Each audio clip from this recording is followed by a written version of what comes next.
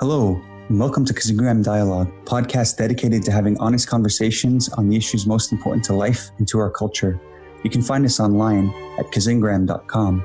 That's KAZINGRAM.com. We hope you enjoyed this episode. Be sure to like and subscribe.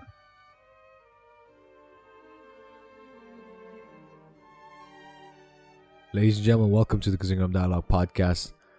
We've got some good news for you. First, Kazingram Dialogue was featured in Toronto Star. Toronto Star is a Canadian newspaper. So we were super excited to find that out.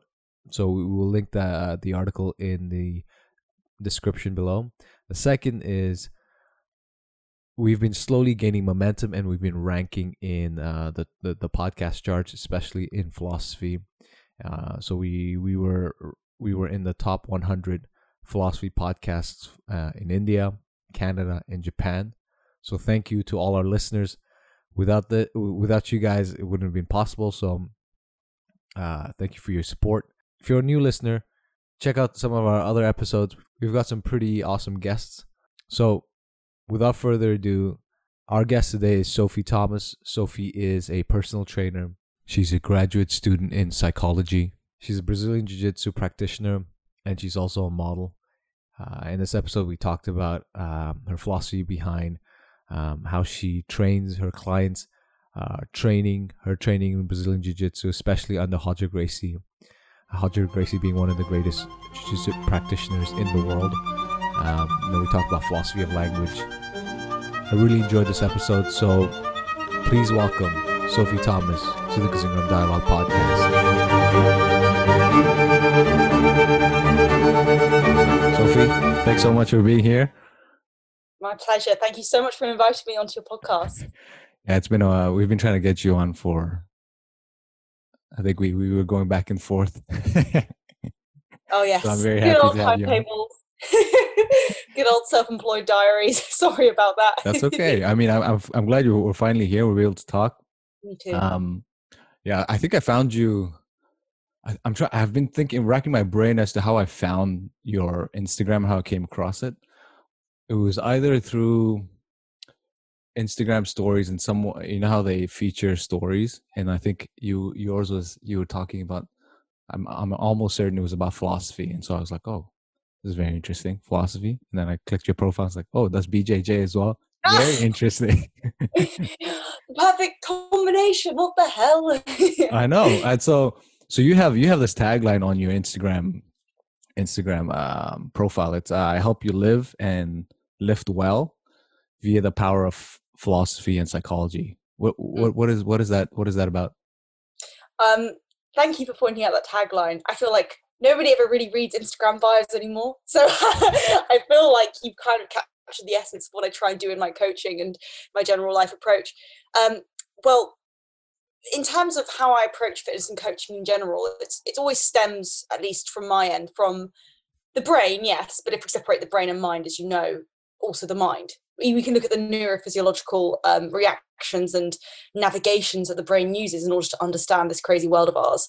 But I think that's nothing if we can't separate that tangible or empirical piece of evidence that we exist, the brain, versus the mind and how we actually navigate the world and how we explore ourselves, which is much more of a philosophical topic. So in terms of fitness, which tends to be a very biomedical lens and biomechanical way of thinking and seeing our human body, which is completely valid, and I would be remiss to say that you shouldn't be having that standpoint if you're training a client or training yourself. You need that empirical sports science to back up your movement and how you're going to get the most effective or efficient way of training or moving for your goals. However, there tends to be a slight blind spot in the industry whereby we completely focus all our energy and attention on this biological aspect and never really on the psychological or the holistic and more philosophical. And I actually got into fitness initially when I was younger, when I was a teenager, and I was suffering from incredibly bad depression. So at the time I was receiving treatment with therapy and obviously medication, but Moreover, one of the biggest impetus for change in my life at that point was reading Albert Camus' Myth of Sisyphus. That was my gateway drug into philosophy, actually. And then I got into the Stoics, and then I got into more of the heavier stuff like Nietzsche and Schopenhauer. At the time, I didn't understand it as well as I might do now, even though now I'm going to have massive gaps of understanding, and that's something I'm excited to explore. But at the time, it was just kind of dipping my toe in and seeing what these thinkers had to say on the human condition. And I took that and carried that with me in my training and how I approached the gym. So if I struggled with a session one week, or if I struggled with understanding why I was feeling low or was feeling like I wasn't achieving certain goals, I would reflect and consider what those great thinkers before me would have said in terms of behavior or habits or who we wanted to be. And I felt that this was something I really want to take into my coaching and my approach with clients, because I realized that now, yes, people might want to say they lose weight or gain muscle or look better or feel better or perform better if you're an athlete. And these are all completely valid, and those aren't wrong reasons or imaginary reasons.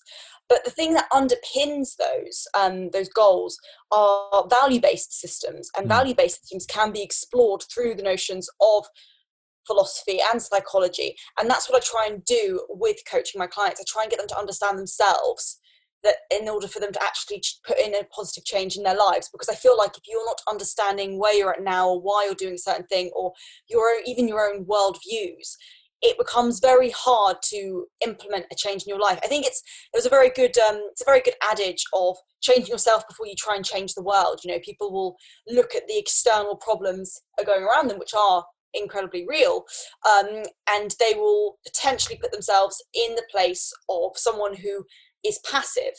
And this happens with a lot of my clients sometimes when they're saying, I had to eat this because Sandra from work offered cake to me and there was no way I could say no and I only had to say yes. Or, well, you know, I felt really, really tired that day after work and I wanted to listen to my body, and I hadn't trained all 2 weeks, but this day also I was feeling quite low, so I didn't go to the gym. And it places someone in a position of disempowerment rather than empowerment. So to be able to understand why you engage in a certain behavior or habit and what you can do about that, I find incredibly powerful about certain schools of philosophy. And that's what I want to bring onto the table for my clients, so they can actually change from within. And as a result, external change becomes much more possible, both for their physique and of course for the people around them, because they become a better person. And if you're a better person, you're going to be a much nicer associate to hang around with. It's much there's quite value. There's a lot of value to understanding why you're doing what you're doing. You know, there's a big difference between, for example, years ago I wanted to put on weight. I'm talking like 10 years ago or something. I was stuck at like 145 for many years, so I wanted to put on weight. But my intention was always to get big. I was like, I want to get big. But then every time I thought about why I wanted to get big, it was a very superficial reason for getting big. There was no real purpose behind it, up until a few years ago when my reasoning was I started jiu-jitsu. Guys were bigger than me, and I realized, okay, I mean, people keep saying strength is not important, but clearly when I'm rolling with someone who's as technical and as good as me and they're stronger, well, I'm getting destroyed. So my reasoning became more so, okay, I want to get big so that I can actually be more competitive, but at the same time, there was a sense in which, okay, I'm realizing part of the strength aspect plays as I started doing more strength-oriented training. And this is all my, this is part of your fitness myth destruction that you're going to have to do with what I did in the past. So, but yeah, when I started doing that, and I thought, okay, the reason I'm doing this is for X, Y, Z. I became much more efficient and much more effective in keeping the progress and in doing it on days that I felt like, I didn't feel like working out. I was super tired, but that's that value driven seems to play a huge, and I've noticed that plays a huge role in your motivation. And I'm sure with your clients, do you find that in the beginning when you're onboarding new clients, is that something difficult for them to first comprehend when you're bringing in the psychology, this aspect of I want to teach you to live well, and not only just to live well? lift well. Yeah, absolutely. And I think one of the things that I'm actually quite cautious with clients initially, unless they come purposefully to me saying, I've had a couple of clients saying, I found you on Instagram with the hashtag stoicism or philosophy, and I really like your approach. And they've actually said, can we put this psychology, can we put this philosophy into the coaching, which has been really cool. But of course, you're going to get clients who come to you and just say, I just want to lose weight. I don't care about that bit. I don't care about that aspect. Little do they know that that is the fundamental aspect of how they're going to achieve the ends, right? So with clients like that, I try and I'm very sneaky. It's kind of like when you feed a child broccoli in order for them to, so that they can eat dessert after and so forth. So they get their greens, vegetables, they coach them in, and then they can have the sweet stuff, the fun stuff. That's what I try and do with my clients. So they have to have the buy-in of thinking, okay, this is a coach I can potentially trust, and she can help me get to the goals that I want. And then I pepper in the good stuff, and then they actually get to the goals faster and better without them necessarily realizing that I've actually kind of done some sort of cognitive behavior therapy technique with them, or managed to reconcile their emotional regulation states in order for them to make better decisions with food, something like that. And I actually find that their journey changes, like you've mentioned. So they might come to me saying, I want to lose weight, or I want to get bigger, or I want to just look sexier so I get laid, basically. in other words, I'm like, okay, but that's again totally valid. We are humans of an we are evolutionary creatures, and there was going through that impetus there. There's no judgment there. But then it changes to maybe a goal about moving better, or there's might be a marathon they want to try, or suddenly they realize that going to the gym has given them this sense of achievement and a sense of routine and structure they didn't have before. So having something more performance driven is key. And I think jiu-jitsu is a great example for this, because you learn a lot about yourself on the mat, and you learn a lot about your fitness levels on the mat, and what might serve you and what might not serve you. And I completely agree when people say, oh, jiu-jitsu is this sport where you're meant to be disengaging a much stronger, bigger opponent. It's like, well, yes, if that person doesn't know any jiu-jitsu, but if you're competing and you have got someone who's got 3 times more muscle mass than you, and you've got similar levels of skill and technical acquisition, you're going to lose. You're going to lose because it's just biomechanics and physics and levers, right? You can't outforce a force that is larger than you.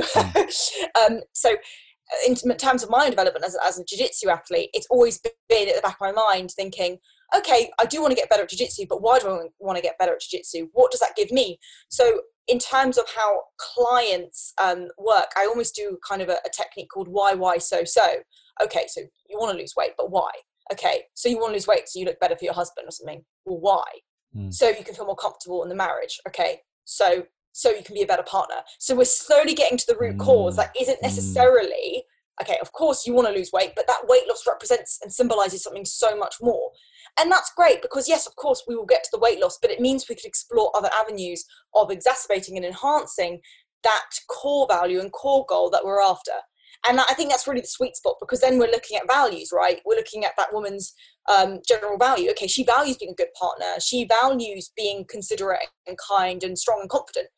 So is that goal going to feed into that value? Yes. Cool. Well, that means she's going to be more adept at keeping to a routine, as opposed to someone who just wants to lose weight because they want to lose weight, or they haven't quite found their so-so, or haven't figured out their values. So with a client like that, I would be kind of going back to the drawing board in terms of, what do you value out of life? What do you like? What are your hobbies? What are your friends like? And then we could start to see gaps in their lifestyle overall that transcends just going to the gym. And it means we can start to maybe fill those gaps. And then they start to figure out, okay, well, clearly I might be very extroverted. I like social gatherings.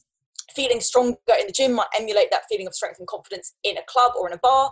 Cool. We're already at a slightly better starting point than just, I kind of want to lose weight because society tells me I should look better. So it's really, really telling with a client as to why, when you start to probe a little deeper with these conversations, and these conversations can be painful because it might be something they haven't admitted to someone who isn't a coach, or it might be something that they've been in denial about, or that it's been in the back of their minds, and articulating it brings up potential insecurities and low points. So I find as a coach as well, I've had to really deal with that level of vulnerability and being very cautious and careful in how you deal with it. You have to be very delicate. It's another human being essentially offloading all kinds of shadows and insecurities that they might not necessarily reveal on a daily basis. Yeah, all sorts of insecurities. That would be tough, especially if you think your initial goal is just to lose weight, right? You're like, okay, I just want to lose weight. But then as you start talking, coming across, revealing certain, subconscious things that you've harbored as a kid, and that start coming out, then the first step to any sort of change is to admitting whatever insecurity or fault that you already have or that you're harboring. And then from there, you can do all sorts of things. When you're talking to a client, for example, would you turn away someone, for example, if they said, hey, I don't want to do this part, this whole philosophy, psychology part. I just don't want any part of that. I just want to go, lose 20 pounds, look sexy, go out to the club, get laid. That's all I want. Would you turn away a client based on that? It's really interesting. I think as a coach and as in general, as someone who is kind of like the product of your own business, you tend to attract people that stay with you because they won't really buy into you as a coach if they're not on the same level and wavelength. So I've never had to do that really. There have been a couple of clients in the past where it's not necessarily clicked with them, and I've not necessarily clicked with them as from coach to client relationship terms, because they just want to lose weight. So when I try and coach them in other different areas and saying this is going to help you lose weight, they don't buy into it because they just see that as a surface area that is separate from all of this. When actually, as we are aware of, not only in terms of psychology and behavioral habits, but looking at it purely from the human condition itself. I mean, if we are going into, say, Jungian psychology, philosophy isn't actually philosophy, it's quite a diluted term, but it's been coined by many psychotherapists and philosophically leaning and inclined thinkers, the Jungian philosophy of this collective need and unconscious. And it might not be an empirical concept, but I think there is definitely some kind of holistic truth in that there is always an underpinning driving force amidst humans to find meaning, to find purpose. And I think that individual might think that their collective unconscious is based around weight loss. And we know that's not true. We know fundamentally everything we do in life isn't because we want to get abs or six pack. Yes, the means, I wish. The means might be, let's say, get a six pack, but your ends are not that. So you might be performing those means to get to a certain end. And I try and explain means and ends to clients because I think people see means and end and they're like, oh, that's scary philosophy talk. But actually, when you understand, it's kind of like a maths equation, right? You're getting the 2 + 2 = 4. Okay, your 4 is going to be different to your 2. Doesn't mean the 2s aren't valid, but everyone's 2s might look as a little different, but they still want the 4. And I've had not problems in terms of argumentative debates or anything like that, but I've had difficulties in a kind of a stickiness in terms of getting that client to progress, getting that client to really unveil their potential and most importantly help them, because that's my job. When they just see the physical completely separate from the mind and development. I mean, as we know, dualism is not the most valid argument in any case, but for them it's just this is one track mind. And they don't have success with me, and that's fine. They will going to have success with a coach who is more orientated around solely fat loss and transformation, and that's not an issue. That coach is amazing for them. I'm not the right coach for them, and that's okay. And I've said to them in the past, I don't think I'm the right coach for you. I think my philosophy, pardon the pun, that the approach is not going to be well meshed for you and your goals, and you need to be the best version of yourself that you want, and you'll be wasting more money on me if you go to this person. And I often recommend coaches to them that I think are better suited, because ultimately as coaches it's our responsibility to be able to guide that person to live a happier, healthier life. And we have to set our ego aside. I know ego gets used a lot, but we have to set that kind of pride and human desire to kind of fix things and control things and say, you know what, that's fine. I'm not the person for this, but this person can get that person to where they want to be. And that's ultimately the most important thing and my job overall. Have you ever recommended a client to do jiu-jitsu? Yeah. Oh, I have actually. I've got one client right now and he's toying with the idea, which is funny. I always recommend it. I feel like Joe Rogan, right? I feel like, when Joe Rogan's just like, oh, if you have any problem in life, just do jiu-jitsu. I feel like I'm that person, which is terrible and people must hate me. But literally, I'm just like, oh, you got terrible relationship problems and you're go to jiu-jitsu. can just go to jiu-jitsu. Oh, you've got no money in your bank account, just go to jiu-jitsu. It's like the bandage. It'll help you. It'll fix it for you. I mean, jiu-jitsu. I mean, there's something valuable about jiu-jitsu. I know. Look, I'm not a lift. I don't lift huge weights, and I have friends who are like big. They do a lot. They're into weightlifting.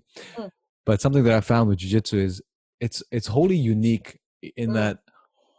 This morning, for example, we just started a 6 a.m. training session in the gi, and I hate the gi. Absolutely despise the gi. I can I just say I also prefer no gi, and everyone hates me for saying that. I prefer no gi. I still do gi because our academy does a lot of gi because it's Roger Gracie's academy, so of course it's going to be like pressure passing. Okay. But we do no gi as well. But I prefer no gi. It's just it's so satisfying. It's biomechanically like my wet dream because I'm like, oh, I'm getting the lock here and it's so exciting. And I think it requires a different knowledge and a different game set, which is not bad. Yep. Gi is not bad, but I prefer no gi so much. No gi, to be completely honest, for a while I heard a lot of people say, oh man, no gi, it's less technical, it's a lot more sweat, a lot more athletic, if you want to learn more. Yeah. If you want to be more technical in your game and you want to advance, you have to do gi. And I always thought, well, that sounds a bit off to me because, I mean, they are fun. They're fundamental things that are, that go across the board for both gi and no gi. But once you start putting in all sorts of Keenan Cornelius, worm guard, lapel guard, all these, it's a totally different game now.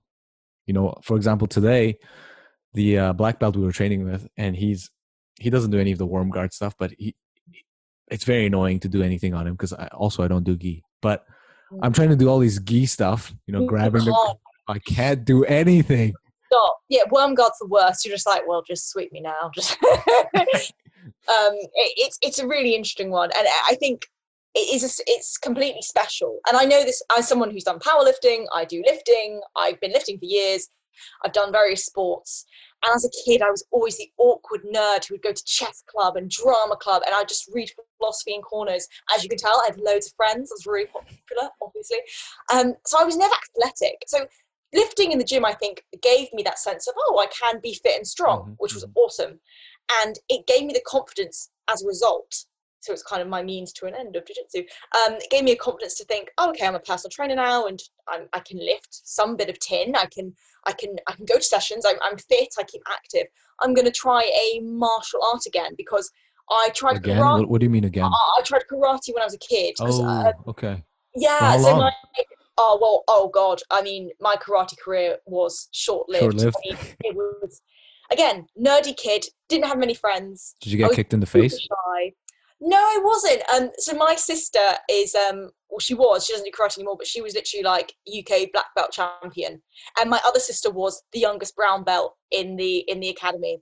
And my other sister was like, I can't remember, she got to a substantial belt. And so how many sisters do you have? I've got 3. I thought you were going to go, and my other sister. Yeah, no. 4, it keeps going. And so I remember the teachers being like, oh, it's another Thomas girl. Like she's gonna bring the fire. And suddenly they were like, because I was about 6 or 7, I was very young. Yeah. And I was just so shy and I wouldn't speak to anyone. I would look down the ground and I hated doing the kicks and I was so mal-coordinated. They were like, we're going to focus on these sisters. We've got one that's fallen out the net. And so I'd never seen myself as like a martial artist or someone really strong or athletic or cool.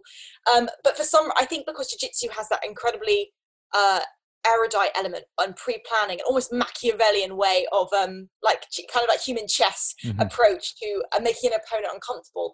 I liked that, which is very telling about who I am. And I found that as soon as I remember my first session, I was like, what the fuck was that? I love it. Let me come back. And there is something intangible and almost like an energy in jiu-jitsu which you don't get in the gym or lifting, which you don't even, because it's weird. It's technically an individualist sport. So you're an opponent, but the team and your academy make it much more of a team sport. So speaking, you have your team members who come with you to competitions and you have that support there and you have that atmosphere.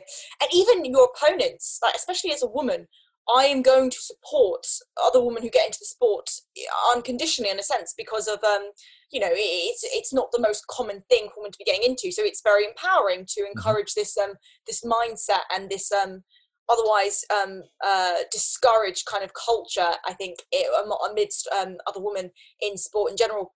So there is a sense of camaraderie, which I find you don't, I mean, unless you are like a shit talker like Gordon Ryan, who obviously is going to be like, you all suck. But in general, when you go to academy, there is a sense of camaraderie. And that is something you do get in the gym and powerlifting. I don't want to take that away from people, but sometimes you go to the gym, you have your headphones in, you're in your own world, which is awesome and has its uses. But I find the jiu-jitsu has a certain element of both. Mm-hmm. You're in your own mind, you're in your own zone, and you're so present. But then afterwards, you can laugh and talk and connect with your friends. So it kind of gets that special intersect of individualism and also collectivism, which is weird, but it works somehow. Oh, I think you're right about that. There's a sense in which, obviously, with jiu-jitsu, you're working on yourself getting better, and you need an opponent. Generally, you need an opponent, I should say. Generally, you need another opponent to get better, right? But there's that aspect, this huge aspect. The community aspect is massive. I mean, it's absolutely, I know people who have switched gyms because the community was not good. Whereas the teaching was good, but the community was not good. So they switched over to a different gym where the teaching may not be as to the same level, but the community aspects are there. You know, they're talking after you get strangled. You go in, say you come in as a newcomer and everyone blue belt up, they're like, oh, this guy's going to get killed today, you know? And then they just go, and then some people are so, I don't know what the word is, so savage when newcomers come in. They're like, oh, I got to show them that I'm better. I'm going to kill them. You're like, well, it doesn't really matter. I mean, I'll tell you a funny story. We had a high school student come in. This was before pre-COVID, right? When everyone was mingling and very close to each other. We had a high school student come in, and, you know, I'm sure he was very athletic. He looked like an athletic kid. Comes in and he does Muay Thai, because we have Muay Thai, and then he does Jiu-Jitsu. We're like, okay, going around, and, you know, at the end, 10 minutes, we're doing like light rolling. So anyways, I get paired up with him, and I was like, hey man, what's up? Is this your first time? He's like, yeah. I was like, okay, well, we'll take it easy. So I sit to guard, and he's standing. I was like, so now you're just going to do whatever. You just pass my guard, do stuff. And he goes on a rampage. He's just like moving, just boom, boom, boom, boom. And I was like, okay, I guess this guy has never done this before, so I'm just going to try to take it easy. He just keeps going, and there's a point in which, and I'm sure you've experienced it, there's a point in which when you're going with someone and the other person is completely trying to dominate you and trying to prove that they're the super athletic, trying to, you know, screw you over. Something happened to me. All right. So, and I'm not proud of this. So I'm going as chill as possible. And then he just goes on a rampage. I was like, oh, screw this. So then I take his back and I strangled him. And he's like, let's go again. I was like, okay. And then he just keeps going again. I was like, man. I was like, look, I want you to keep coming, but I don't want to keep strangling you so that your ego is completely destroyed, so that you don't show up. Unfortunately, he didn't show up again after this class. So I feel bad. No, but you know what? One of our teachers, Mauricio, says that jiu-jitsu is amazing, but it is not for everyone. And that's the thing. Jiu-jitsu is incredibly ego clipping. It is, you have to be prepared to get smashed and just be like, I suck. But part of the fact you suck is a sign you are on a path to getting better. That's what I like about jiu-jitsu. It's almost like constantly getting choked. I remember, because one of my biggest weaknesses is passing the guard, because my posture my posture is terrible. And I remember I was going through a phase where is your posture terrible because you're very tall? Yes. I Are hate you very standing. tall? Yeah, I'm like 5'11", so I hate standing, right, to pass the guard. I hate it. The only thing that helps me is now this is bad, I just basically deadlift the person up. It's the most ungraceful thing. From guard? From how? Yeah, so I basically just grab their gi, and I kind of like do my deadlift, and they're like, what the hell? I'm like, listen, this is how I'm getting past your guard. Take it or leave it. And my instructors are like, this is not technical, but it works. It works in competition too, especially because you're just full of adrenaline. I'm gonna lift you, and my arm would.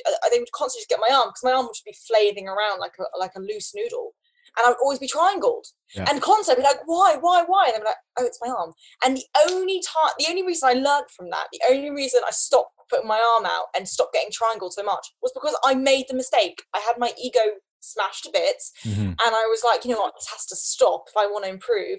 And it finally clicked in me. I got a bit more muscle memory, I got a bit more confidence, and you just stop. And I think it's such a good reflection of life that yes, you're going to suck at many things, and that's okay. It doesn't mean you're not going to get better. Also, it's not a reflection of your inherent worth. I think in jiu-jitsu is great because you can tap someone out or they tap you out and you just hug your friends after and you go out for lunch after, which is incredibly reflective that you are enough in all of your enoughness, if you want to be really Brené Brown about it. It doesn't affect who you are as a human being.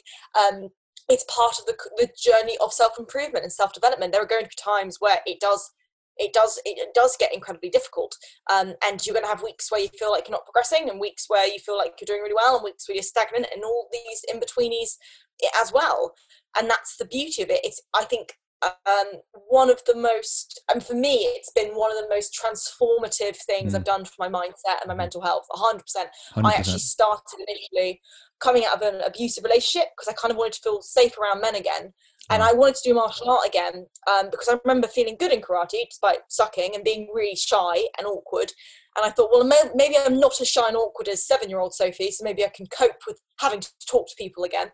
And I got into it. And I remember looking back, I can literally see how I went from incredibly shy, not sure of herself, kind of was being in the background in classes, not make many friends, to now I've got, friends for life from jiu-jitsu, and I can joke with instructors and I can have fun in class and I can progress and I can actually be in a dominant top position now and not feel that voice in the back of my head, which I had before. So I feel like it can, and again, I feel like Joe Rogan being like, it just solves all your problems. And for some people, it's not going to solve all your problems, and it's not something that should be used as a replacement for therapy or medication. However, as a supplement to improving your life, I would always say jiu-jitsu. I think there's something special about it as a martial art. There's something that I've done kickboxing before and Muay Thai and everything like that, and there is a community there, and I think it's a great kind of bonus martial art as well. But there's something about jiu-jitsu, maybe it's all the oxytocin you get from just hugging people to death. There's something about the community and the cleverness of the sport that for me is irreplaceable. It's super engaging. I mean, that's the thing about jiu-jitsu. I think for me, it was prior to Danaher.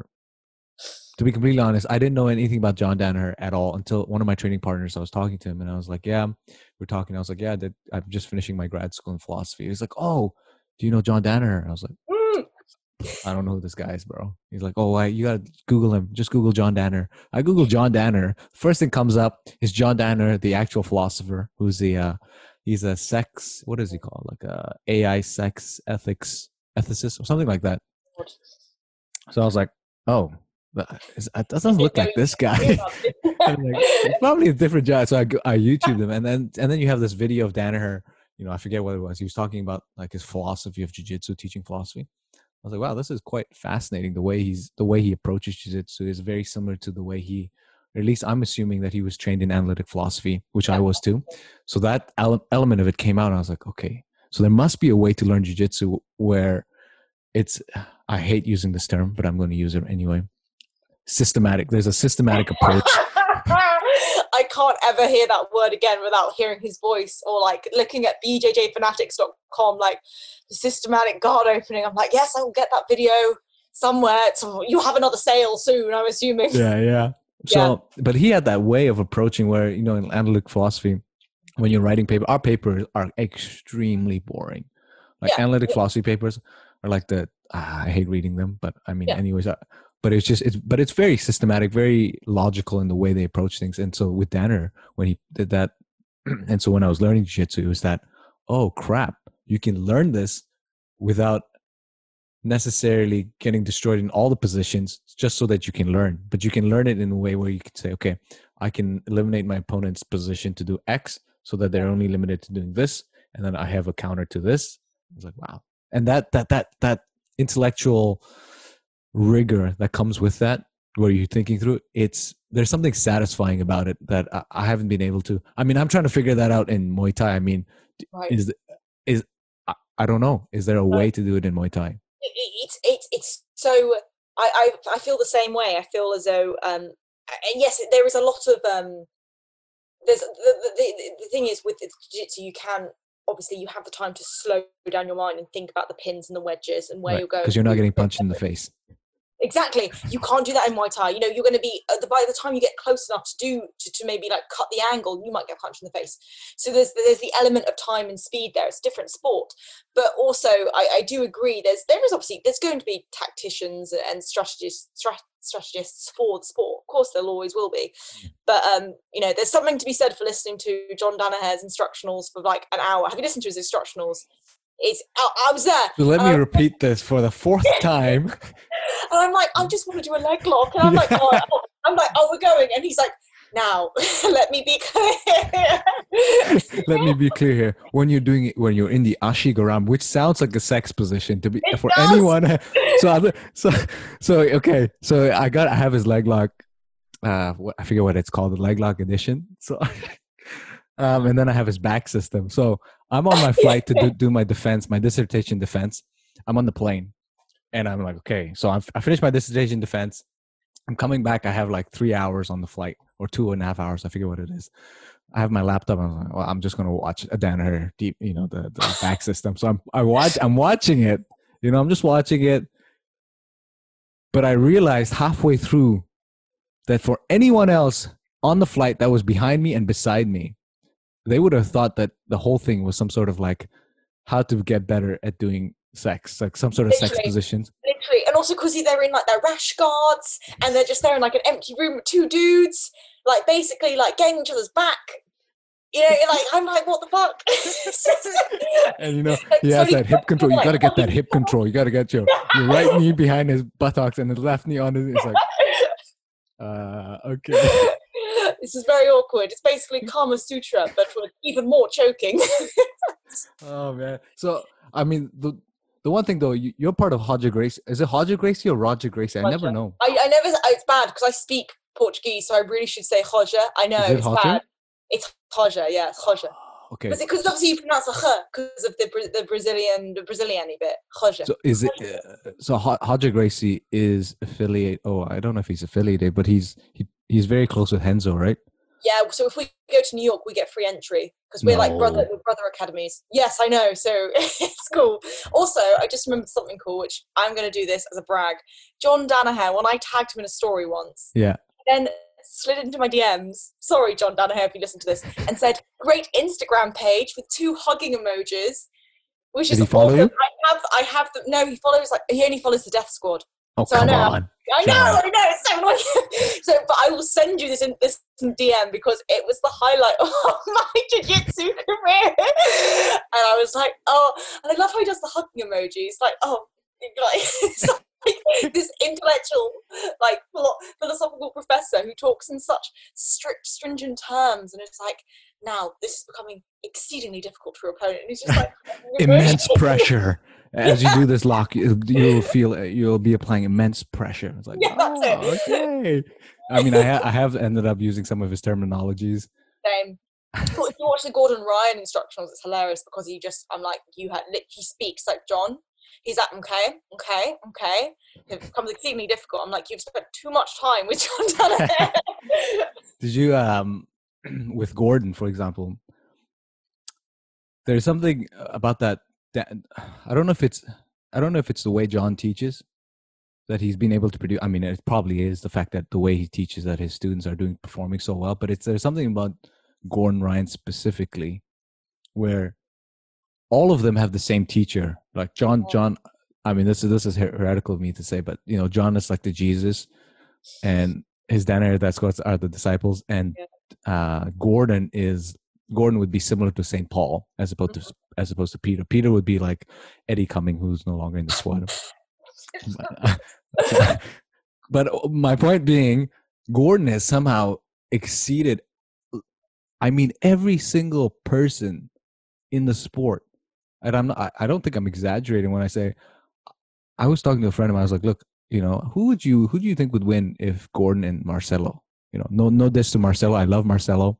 Who would actually win if they did jiu-jitsu?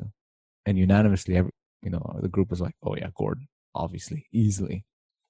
So I don't know if you thought about this, but do you think it's there's something about Gordon specifically in the way he's learning what John has taught, or is it just John's teaching and Gordon's been under it longer? Do you have any sort of idea? I think it's a really good question, actually, because it's true. He is kind of the standout athlete. And also, what's terrifying is that he's so young. He's so young. He's 26, right? He's like 25, 26. Oh, my goodness. I can't remember. I know, it's ridiculous. And so imagine him in 10 years. It's when he's not even really done much ADCC. He's not really done loads of competitions. He's only started to have like his breakout now. Yeah. Like, it's insane. He's borderline unstoppable, which is terrifying. I think being under the tutelage of John for that long, I think is going to have some impact, but also partially, I mean, if we go back into the kind of the biology of temperament, and I'm not suggesting that, you know, Gordon Ryan is a biological champion per se, but it might be that he has been destined. No, he would contest that it was hard work, which, you know, I would agree with, of course. But there might be a case where literally the neurons in his brain, or the process of his learning development and his developmental process, is much more resonating with the way John teaches, which I can kind of see. The way he performs, the way he acts, and the way he talks through things, and the way he converses, it's similar. It's not dissimilar to John's style. I mean, I'm talking about not like some of his really hot takes or awful opinions. Or, his non-PC Instagram stories where he gets banned. Yeah. Like, I'm like, okay, cool. It's good. You're getting your attention, which is going to get you money. So I see what you're doing there. I see what you're doing. But in general, when you watch him in an interview, I can kind of see the way his brain interprets a sentence, the way his brain interprets a situation. It is not dissimilar to how I imagine Danaher using that logical, somewhat analytic viewpoint. Obviously, it's diluted. It's not on the level of an analytical philosopher, but I can see remnants of that, which might lead me to conclude, or assume, not even conclude, might lead me to reason that there might potentially be, you know, by chance, of course, there's a genetic or at least disposition to have a hereditary attachment to the way he is learning and way he's processing information. So it could be that his temperament combined with John's might have even better coach-teacher relationship, which then therefore gets him better results in applying the techniques and applying the moves, which just makes him more of an not able because they're all able, but more of an able champion, I suppose. So I think it's a very interesting one. It's almost like chicken and the egg, which came first. Because there's always going to be genetic components, I think, in athletics. We can't deny that. And I don't... Nicky Rod. Nicky Rod. Have you seen... Sometimes I just think of the way he moves. I'm like, I can't believe you're a heavyweight. I mean... He's what, 240 pounds? And he moves like he's like 170 maybe. The most terrifying cartwheel in existence. Just a mob coming at you. Yeah, I mean... With you, because you train, is it that you train under Hodger? Is it a different? Are you in London? Yeah, that's Hodger's main academy, right? It's his only academy. Oh, it's his only academy. The only academy's in London. I didn't know that. I thought the Raspberry Ape guy. So you have like Carlos Gracie and stuff like that, and you have affiliates. So we have affiliates with Mauricio and stuff like that, and we do have affiliates. But Hodger Gracie Academy, there's only one, and it's in London. We have teachers who sometimes they go to New York and stuff like that, and they've been often. I mean, I know one of my instructors, Nina, who's fucking badass, and she's awesome. She's a black belt. She's been to New York and has studied and trained with them. So so a lot of her techniques we get basically like Danaher coming through, which is awesome. It's there is a Danaher influence, I think, in the academy because of that link with Renzo. So it's we don't miss out on it per se, which is useful. So, this is someone. But you said you speak Portuguese. Why do you speak Portuguese? When do I speak Portuguese? Why? Oh, well, I did languages for my degree, which is interesting because I'm super interested in linguistics in terms of the philosophy of language and also the psychology, the neuropsychological components of it. I mean, we studied things like Pinker and Chomsky, and obviously Chomsky's stance is problematic, I think, because I think we can see that children clearly carry some understanding of the world environment and how to navigate certain sayings and grammatical pickups that aren't inherently a biological strand. I think Pinker and Chomsky are almost too materialist and reductionist in their view.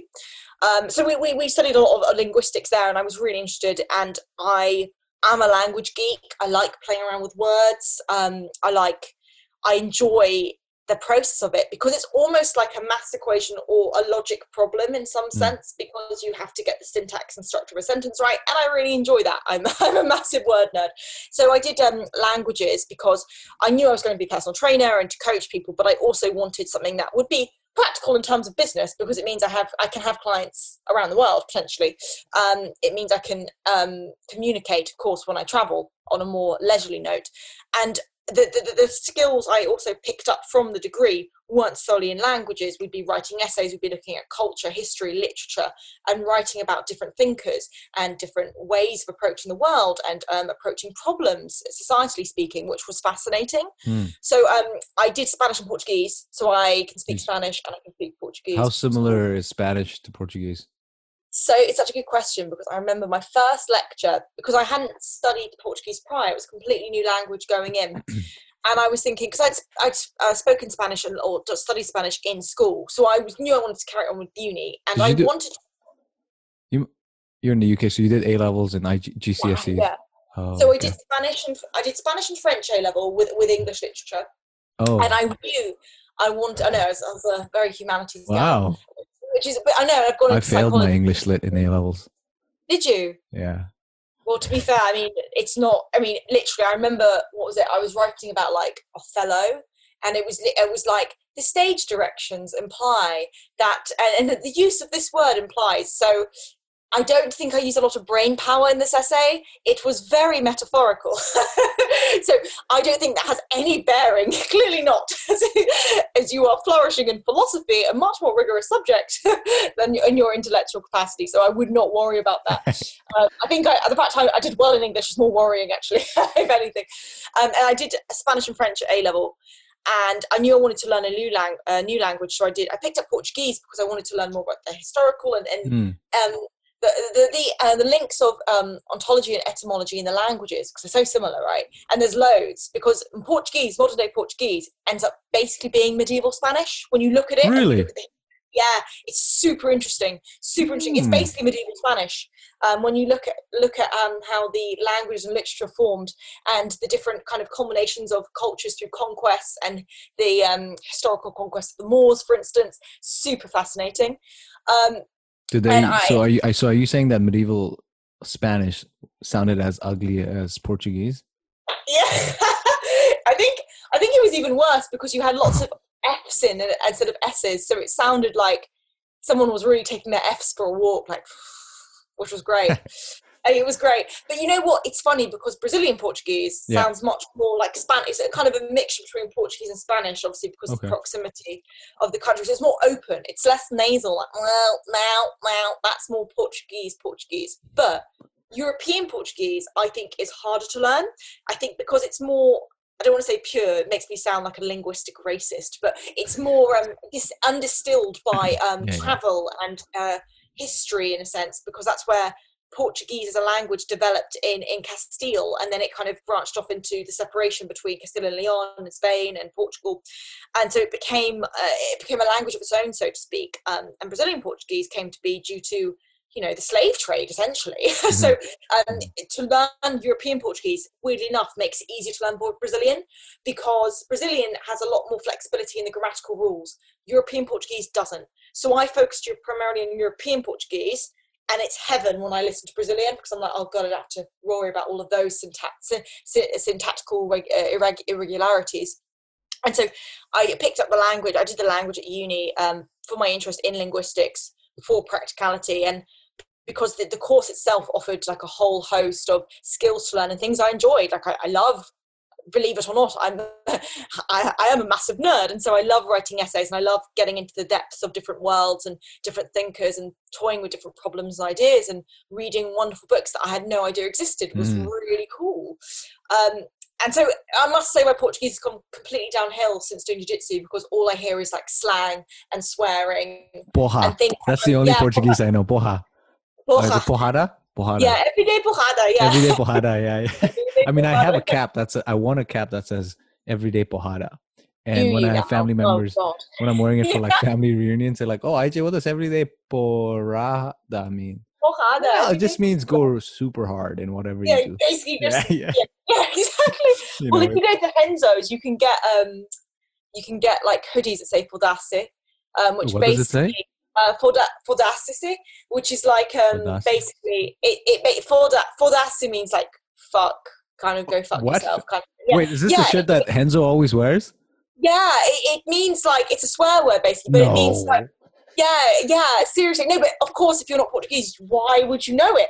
It's so funny. But like, I remember my friend was asking a friend, being like, if you go to Renzo's, can you please get me one of those Fordace? Which is brilliant. I thought it meant for the city. Like, we are for the city. No. It means, It's funny. It's funny, but it's quite, because it's swearing in those languages doesn't necessarily mean like fuck you or fuck them. Swearing it, because they're quite colourful languages, can often mean like an exclamation of toughness or an exclamation of joy or something like that. okay. But yeah, so be wary if you get one of those. But I mean, again, it's a very Renzo thing to do, so it's not unsurprising. But I mean, I love the languages. I think they're brilliant, and I found that. Going on to your first question about differences between them, I remember going into my first class and I was like, oh, I've learned Spanish. So there are some, when you read the languages, there are certainly some epistemological similarities, and there's lots of friendly, similar sounding words. And I remember when my professor opened her mouth, she was like, hola, estudiantes. And I was like, what? And I remember being like, this sounds Russian. And it took me so long to get my ear adjusted to the Portuguese accent, because in Spanish it's much more open and fluid, but Portuguese, it's just, okay, so can you repeat the thing about the thing again, because I didn't get the thing. Like, it's super mushed into one, which is has both its advantages and disadvantages, because it does mean that if you say something wrong, they might not hear you. So it goes two ways, because it's like, I remember when I was in a cab in Lisbon, and I was saying to the guy, like, I live here, I was living here for a few months, and I'm studying the language, and he said, to be fair, most Portuguese people get Portuguese wrong, so good luck. I was like, thank you, gonna go try and do my degree now. Thanks for the encouragement. Is the Portuguese, when a Brazilian speaks Portuguese, or when they speak Brazilian Portuguese, if that's the right terminology, if they go to Portugal and they go to Lisbon or something, would they be able to transition super easily, or would it be like Parisian French when they come over to Quebec, right. and they're like, what kind of crap accent are you guys talking here? It's more, it's funny, when I speak Portuguese in the academy, I get... Oh, you speak Portuguese in the academy? Sometimes with my friends. What? How fluent are you? Like, I did a degree in it. I hope I didn't wait 4 years. People can do degrees in languages and not know how to speak languages. This is true. I'm saying I'm pretty fluent. I'm rustier in Portuguese because I put all my... Because I love Spanish and I have a bias to Spanish. I'm more confident in it because I spoke it more. And also, again, being surrounded by swearing Brazilian black belts has not helped my Portuguese. I'm just going to put that out there. But I can speak it definitely in a conversation, and we can chat and like have a flow. So, you know, if I go to the country and travel, I'm absolutely fine. Like, absolutely fine. Wow. I listen to the radio, I read news, like I'm good. And they always like, God, Sophie, you sound so like Lisbon. I'm like, I know, I'm sorry, because it's so nasal. So I get mocked for trying to speak European Portuguese, and they're like, can't you just sound more Brazilian? I'm like, for God's sake. So actually, because I'm so used to being in that state, because I learnt that form of Portuguese that way, for me, I'm like, right, I need to not sound like I'm holding my nose the whole time. I need to actually open my mouth a bit more. So it's interesting. They can understand it, but they're always like, God, like it's nasal, isn't it? I'm like, yeah, it is. At what point at what point would say Portuguese from Portugal and Brazilian Portuguese, at what point would there be a distinction where it becomes two separate languages? Right. You know, what is the point in which, what's the demarcation of when something's considered two separate languages? It's a really good question, actually. I would say it's not. It's kind of like a really good comparison with the Quebec French and the Parisian French. It's not that it's not a wholly different language, right? It's more of like a Venn diagram. If you had kind of like generic French or more generalized French, it would probably be in the middle, where it's neither. It's not quite. It's not quite just purely one language. It borrows from one another. So, for an example, when you look at the words used in European Portuguese, again, we're going back to etymology of medieval Spanish here, borrows much more from there, whereas Brazilian Portuguese, actually, they've developed these words based on culture, which again is why I think Chomsky's not necessarily, I think Chomsky's wrong here. I think you can develop language externally as well as from your biological impetus, of course. In Brazil, they've developed words and letters and arrangements of things based on being with their Spanish country neighbours, for instance. So, good example, in European Portuguese, if you say uma rapariga, means girl, right? Now, that whole thing means girl. Rapariga is girl. Rapariga is European Portuguese for girl, right? Girl, lady, whatever. Like, sou uma rapariga, I'm a girl. I'm a lady. How I identify, I'm a woman. Now, if you go to Brazil, based Porrada on... Sumahiga. Pardon me? No, it's a porrada. Porrada, Sumahiga. Same. Hard work, girl. Well, those two do go together sometimes, Phil. If you go to Brazil, I think on an etymological reason, I think it's based from the slave trade and when women used to come to Portugal, right, and basically sell themselves. Okay. And back in those days when there was lots of trading between... rapariga means prostitute in Brazil. So it doesn't mean girl. Yeah, menina means woman or lady or girl in Brazil. Menina. What about in Portuguese? Which is interesting because, pardon me? What about Portuguese? What does menina mean in Portuguese, Portugal?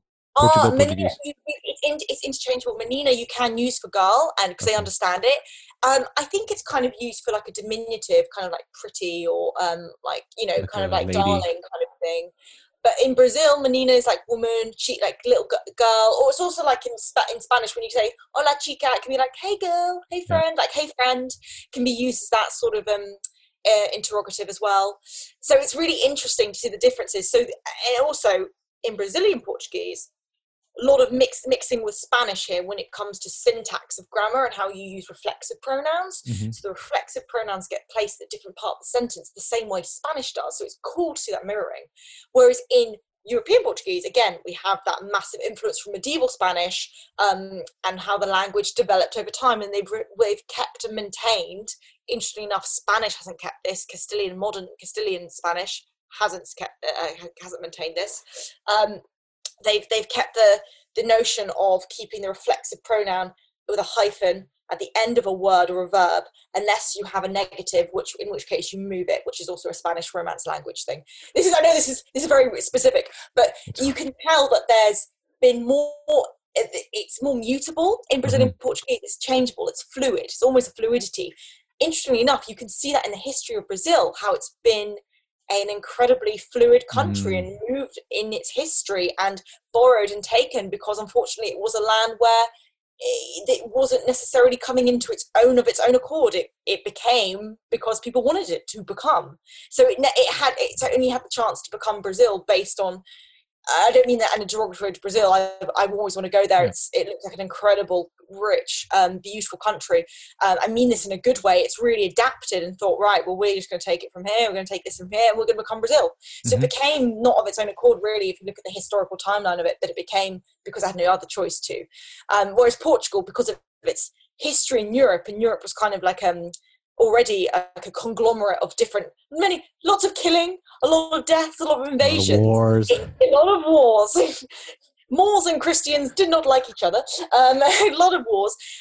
They ended up kind of breaking off from Spain and becoming their own little niche Portugal. So they had already had that kind of neat cut-off point, and they had because they were once part of what Spain was, and then they cut each other off. They'd already kind of set themselves up, so to speak. They're like, okay, we're going to now adapt and mute ourselves and be more fluid. But then Brazil never had that, really. They didn't have the chance to originally exist as Brazil itself. It kind of became Brazil through a lot of unfortunately very sad and tragic events, which, you know, history is basically just a timeline of humans being shitty to one another. And I mean, with this historical thing, it's indicative of how cultures develop in general. There's no culture in existence that hasn't borrowed from another culture. It's almost impossible, and unless we find human civilization in Antarctica and they haven't had human contact with anyone else for 5,000 years, 6,000 years, maybe that they would be an exception. But every other culture you're just borrowing. I mean, great example, you know, your family, the way they do, I don't know if you guys do Thanksgiving there. Do you guys do Thanksgiving? We don't, but basically you guys miss out because we basically have Thanksgiving every Sunday because we have Sunday roast. It's traditional. Sunday roast, yes. So Sunday roast is basically Christmas dinner or Thanksgiving, but slightly more conservative every single Sunday. So you guys are like, oh, Thanksgiving. We're like, we have that every Sunday. What are you talking about? So the way you guys do, your family, you know, celebrates, I don't know, some big event, let's say Easter. The way your family celebrates Easter would be very different than the way if you have an aunt or your uncle, their family celebrates Easter. And then you just have a lineage of just, you keep going down where you end up diverting. And nations are just bigger versions of this, where you start off the same and then, oh, you know, I like what Sophie's family's doing. I like the way she's cooking her Sunday the potatoes. I like it crispier, so I'm going to take that. You cook good potatoes, so I'm going to take that. I'm going to no, completely agree, and that's why I find that the argument for cultural appropriation is really weak. It is. It certainly really is. Weak. You know, there's one thing to pinpoint. Disparities and injustices, of course, that's something to be talked about, and that's part of philosophy is reflecting and analysing and wanting to change a society through discourse and through argument, but also part of the argument is acknowledging when something is valid and when something is invalid. And I just don't see the validity really in cultural appropriation. I find it's a really weak, fallacious way of seeing how nation states evolve. And I mean, even if you don't believe in nation states or don't think they should exist, you can't deny that we live in nation states. So you can't deny reality. 100%. The cultural appropriation, I think, it's most difficult because if we really adhere, I mean, I understand with cultural appropriation where if it's you know, if someone is going around, you know, dressing up as an Asian guy with like slit eyes, and then he's making fun of slit eyes. Sure, I mean, I wouldn't say, okay, you can't dress like that. I would say, okay, fine, you're doing it. You're kind of stupid. Don't do it. Yeah, that's 100%. About it. But the one thing that gets me every single time is when someone says, oh, you know what? You can't do, for example, you can't cook Indian curry because you're not Indian. I mean, I'm Indian, but you can't cook Indian curry because you're not Indian. It's like, well, what are you even talking about? Yeah. How can someone not cook it just because they're not of that color? I mean, if we're doing that, Brazilian Jiu-Jitsu is screwed. We're going to be screwed. We're absolutely screwed. Maybe this is why I don't want it to be a thing, because then I'm like, you're taking this away from me. I mean, Brazilian Jiu-Jitsu practitioners are screwed, but the history of Brazilian Jiu-Jitsu is even more screwed because they're taking from the Japanese people, right? Yeah, so like, absolutely. The whole sport is considered only Japanese people can do Brazilian Jiu-Jitsu because it's Japanese Jiu-Jitsu. Yeah. It's judo, but with more steps. Yeah. So going off on that Jiu-Jitsu thing, the one thing I was going to ask you is, if, let's say, hypothetically, right, we could resurrect someone from of old, you know, philosopher or scientist, right? Who would you consider grappling? That's a very good question. Oh, it's got to be. You want a challenge, don't you?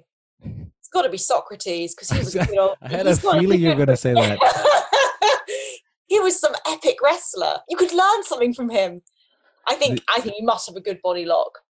Good body lock takedown. He must. I mean, the one thing that with Socrates that you don't learn in academic philosophy is how much he seemed to. I mean, how much he placed an emphasis on wrestling as something that philosophers should do.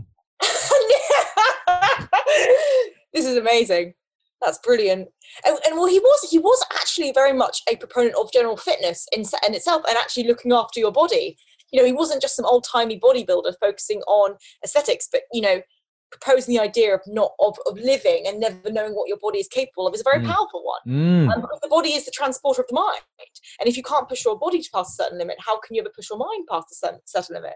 But yeah, I reckon he might win against Gordon Ryan. I think he would grapple him to death with questions. I think that's part of it, probably why he won. He just annoyed his opponent so much. But why? But why? Why are you doing this? Yeah, why do you choose this arm lock? No, stop it. Let me do this. Do you think? I think if I'm not mistaken, Gordon Ryan is fighting in his weight class in ADCC next year, right? Which is going to be the first time ever. Do you think him and Andre Galvao? Andre Galvao, from my knowledge, hasn't fought since like that ABD, that Russian thing. That you remember that big Russian thing with lots of money? I don't think he's fought since that. Do you think? What's your thought on Gordon Ryan, Andre Galvao? I think Ryan will win. I know, and it's so annoying. There was not even a second of thought right there. Ryan will win. I think there was one point I was watching the Craig Jones fight the other day because it's a very good fight, and there was one point when Fowler? Craig Jones, when the Jones fight, where Jones gets the arm bar, and you think, oh God. In the EBI, you mean? Yeah, ages ago. Yeah. I was rewatching it, and I was like, I was like, and then afterwards when he just gets back up, some of the YouTube comments are amazing. it's like only someone with like that kind of mindset could just be like absolutely stony faced after an armbar and just carry on with a fight. I was like, I know. And it made me think that man has a mindset which tells me even someone like Galvao, I think he will win against him. What if he fought your coach? Which would never happen. What if he fought Hodger? Very interesting question, and I hope no one from the academy listens to this. Now, I think Sophie said that Gordon might beat you, Hodger. By the way, I think in gi, Roger would beat Gordon because I think Roger is 100%. King of gi, right? But I don't know. It's a different question in no gi. I'm not sure because also remember Roger hasn't fought since 2017. He's retired now. Yeah, but he came back after 5 years of not fighting and then destroyed Buchecha. Oh my God, that fight was amazing. Right, so you can't put Hodger's pretty young though, isn't he? He's like 35.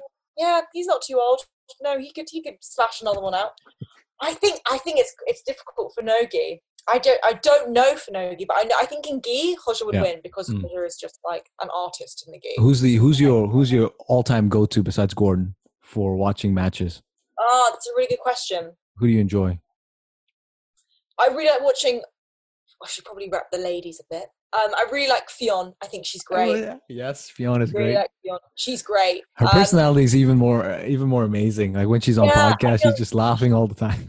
She's so lovely and she's so respectful to her opponents. I think. Except for when she broke, what's her the girl's arm? I forget what her name is. I can't remember her name is too, but I remember that. But did she tap though? She didn't tap at all though. I don't know why she didn't tap. Got her arm broken, didn't tap, and then. But that for me, that's not Fionn's fault. Because it's her responsibility to tap as an opponent, and at that high level, it's your responsibility to know when your body is at its limit. Because also, again, all that adrenaline. I mean, I know it's going to be distilled after years of practice of competing. All that adrenaline, you're not going to be thinking, oh yes, I've heard something, I should probably stop. You're probably just like, oh, I just need to win this, need to get it. You might think, oh, I haven't quite got it, maybe I need to change the angle. So I don't think it was her fault. I really like Fionn. I think she's a great fighter though. She gives a good show. Who else? I've been watching Craig Jones recently. I think he's good. Oh, but Keenan. I think Keenan's great to watch, especially the gi. I like Keenan in the gi. But you don't like gi though. I don't like gi, but that doesn't mean I don't like Keenan. Oh no, and also I do like gi. Can we again, in case anyone's listening this? You like gi, but you like no gi more. Yeah, there we go. Okay. Just to clarify position, in case I get kicked out of my academy, which was primarily gi academy. No, Keenan, I think he's a great athlete. What about the Ruotolo brothers? Have you watched them? Oh yeah, those skinny guys. They're really good, and the Meow brothers as well. Oh, yeah. I know, yeah. Nuts. I also think they kind of remind me of Danaher, like super analytical, super just precise to the T. Someone was like, they're on the spectrum. I'm like, well, yes. Yes. Yes. The Craig Jones. I really like Craig Jones. He's got a very interesting personality. You know. Yeah, he's a very hot. Like, he's obviously got that fighter mentality, but he's quite humble, which is quite nice. Like, he's got, he jokes around being like, I'm a silver medalist, or that he takes it in his stride really well, which is quite nice. And I like how him and Gordon are quite banterous and friendly with one another, which is very unusual. Do you think Nicky Rod? I know this is something that I asked pretty much everyone. I was like, do you think so? When Nicky Rod came on the scene, I told a friend of mine, I said, look, I'll bet you $25 Nicky Rod gets a medal in ADCC. And he's like, come on, Nicky Rod. Nobody knew Nicky Rod at that point. He just won the he got third place in his first ADCC trial. Who gets third place in the first ADCC trial 6 months in? Nobody. I know, it's so depressing. So nobody. I'm like, Christ. People are like, oh no, it's fine. Like, some people just, we all have to work hard at jiu-jitsu. I'm like, no, but there are some people who just get it, and it's annoying. Do you think he would go far, Nicky? Yeah, I think he will. You think so? Oh yeah, I do think so. I think he's got the strength, which helps, and I think he's got the dexterity, and I think it's going to be a nightmare for people because he moves so well. It's annoying. It's like a graceful elephant. I'm like, it's like a graceful. If we ever had a graceful elephant. I have to change my game if I'm going. I mean, I'm going down my weight category, and I have to change my game. What weight class do you fight in, Sophie? Minus 150 pounds. That's about 67 kilos. About 67 kilos. Okay. Because it's an awkward one, because I'm very tall and gangly. Like, you get people in my weight category who might be shorter and stockier, and I'm like, God, you're going to have a lot of central mass on me. And it's an interesting one, because sometimes in the past I've been at like 74, which has been fine, but my game is just not as good at that weight. I find I'm not as fast, I find I'm not as nimble, and I know there's something to be said for strength, but if I'm already lifting and getting muscle in, for me, I'm like, I'd rather go down and improve that dexterity and speed, because I find I'm just better when I'm lighter, which is not me fat shaming anyone. I'm just saying I have a better jiu-jitsu game when I'm lighter, which is fine. Some people are the opposite. How far out do you start losing weight? So I'm looking at competing in December, and right now I'm hovering. You guys have competition open? We have them in Dublin and Amsterdam, so I'm going to be very naughty and travel there, which is very naughty. Is it for the ADCC Opens? No. What are you going for? Grappling? Grappling Industries, yeah. It's a classic. Grappling Industries are hilariously irresponsible, so it's always good. But I find I've had COVID, so I feel like, well, I will come back and quarantine 14 days to be compliant with the rules, of course. But even then, I mean, the thing is, it could be that I register and in December that it's cancelled, so we don't know. But I'm aiming for like December to compete in Grappling Industries, just to be safe, just to get some experience under my blue belt. For sure. I'm hovering around my fight weight now, which is super lucky. So I don't need to do much now. I'd have to kind of maintain, and then like a couple of weeks before, or 3 weeks or a month before, I might just watch my calories, might just eat a bit less, might watch that, get more activity in. But my first fight, I did it all wrong. And I remember being like, I need to go to the sauna. I'm so panicky. I don't know what to do. What happens if I get disqualified? Because my concern was no longer on my jiu-jitsu. It was on making weight, because I was like, I need to make weight. And then I got to the scales, super tired, super exhausted, hadn't eaten much, super dehydrated. And I was 3 kilos under what I could have been. And I was like, you know what? That's not... Like, I was weaker as well. I was like, oh, good, fun. So I've learnt my lesson now. I'd rather maintain and be like a little bit over or around maintenance over time, figure out where I want to be in weight category wise, and then make the right decision with time. But I did the completely wrong thing. I was just like, it was a good lesson for me. I was like, I'm a stupid idiot and I'm never doing this again. What are some of the mistakes or myths around weight what do you call it? Cutting weight? That's a really good question.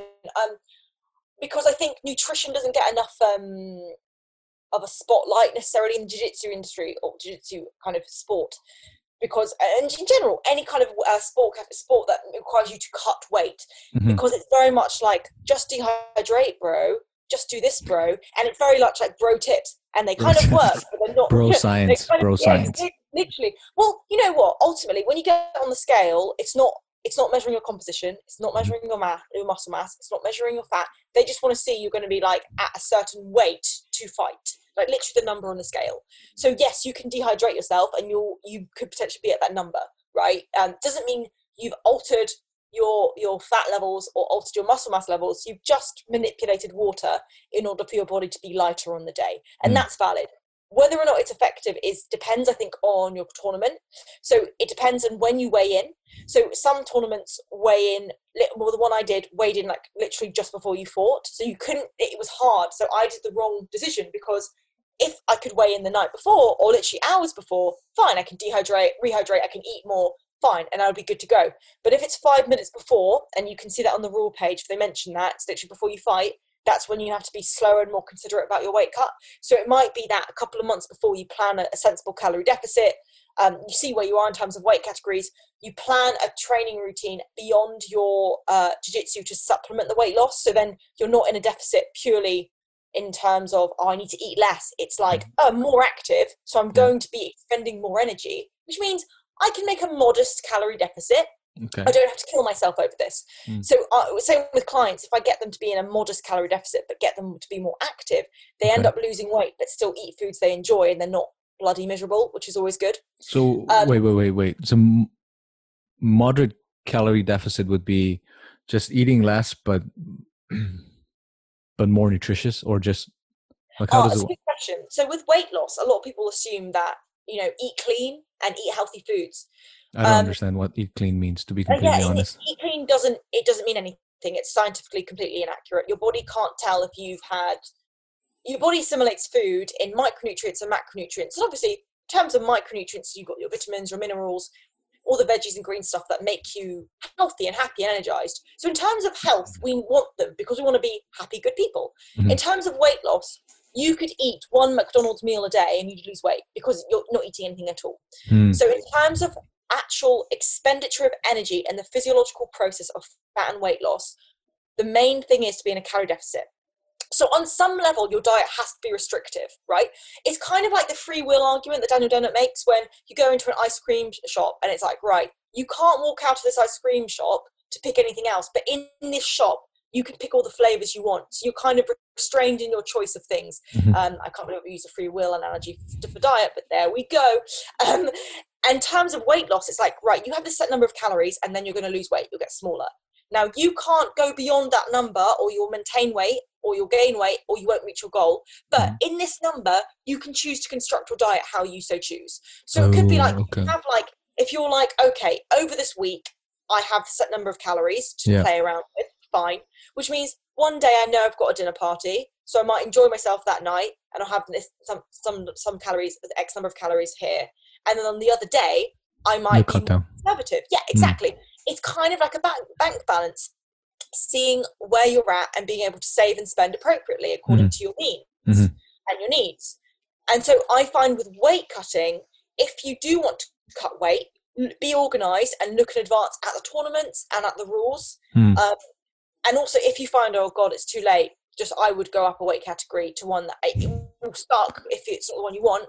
But I keep looking back thinking I would have performed so much better if I'd gone up a weight category. I would have been lighter, but I also would have been happier. And because it also, for me, with anything in life, I think in terms of, because I have a bit of a slant towards deontology. So I'm always thinking, right, my actions need to have consequences. So if I would have gone to that competition thinking, right, I'm going to go up a weight category, it's going to suck, I'm probably going to lose because they're going to be stronger and they're going to be the same level of me, fine. But that would have taught me, right, next time, your weight cut needs to be more organized. And so I've learned something from my consequences, which I did originally from the fight anyway, because I performed terribly and I wasn't up to scratch. So I was like, okay, I've learned from that. I'm not going to do that again, because that had a massive impact on my jiu-jitsu and I've learned from it. So in a sense, it's quite good to be like, to be accountable for yourself and say, right, well, we haven't done the best approach possible for this weight cut. So we need to make sure as a result, we follow through with the initial actions of, right, okay, either performing and feeling really bad, or acknowledging you're not at the weight you are, which is accepting reality, which is a much healthier proposal rather than being in denial, and going up a weight category and learning from that and being like, right, cool, good. Next time, I'm going to be much more organized in my approach and think about the responsibilities they need to take months before necessarily, or weeks before the competition, and embark upon that.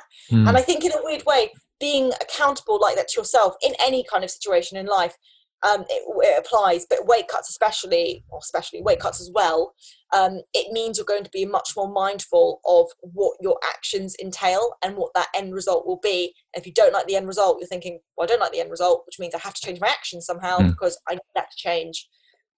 That makes much more sense. I've only cut weight once, and that was my first tournament, and that was a terrible weight cut. I was trying to make 155. You have to. There's got to be one shitty one, otherwise it's going to be. Okay, so this is the mistake I made, and I don't know if it's I don't even know if it's a mistake. So what I did was, hours before the tournament, I was looking at when I was supposed to appear. It was like 2:00 was the when I was supposed to show up. So I was still at home at like 8, and I'm looking at my weight, and I'm like, man, if I put the gi on, I'm like 2 pounds over. No. So what am I going to do? I didn't eat breakfast, and then I was like, I have to lose weight. So then I started doing some, started sweating, and then I had seen, I had seen UFC, you know how UFC embedded, the UFC embedded videos, they put it out every time there's a UFC happening to hype it up. Yeah. I saw one where, I forget who it was, but she was taking a bath in hot water. So I was like, okay, I'm going to do exactly the same thing. I turned on the bath, put a hot water, and I just laid in the hot water for, I don't know how long I was in there, 45 an hour. Got out. I was on weight, got to the tournament, had to weigh in an hour or two before. Weighed in. So I was supposed to fight at 155. I put on the gi. I weighed in. I was 149.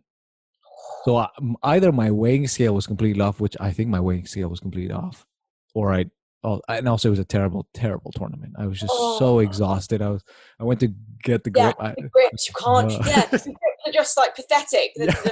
You're like, but this isn't normally like this, but I can't even hold on to your gi. Just slipping away. So just bad. Like that medal.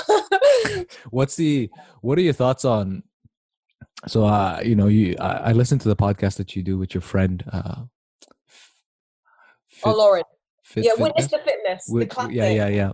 And you, I think in the first episode, you guys are talking about how there's a lot of myths around, the fitness industry in general. And something that I wanted to ask you is, what were your thoughts on the fitness gurus that are prevalent on Instagram? I'm sure there are some good ones, but generally, what are your thoughts on them? It's such an interesting one. In one camp, I think, I go into that kind of hyper protective coach mode and be like, they're dangerous, they're telling people the wrong things. But also, other side of me thinks, well, they might not be trawling through research papers all day. They might be running a business, which is understandable.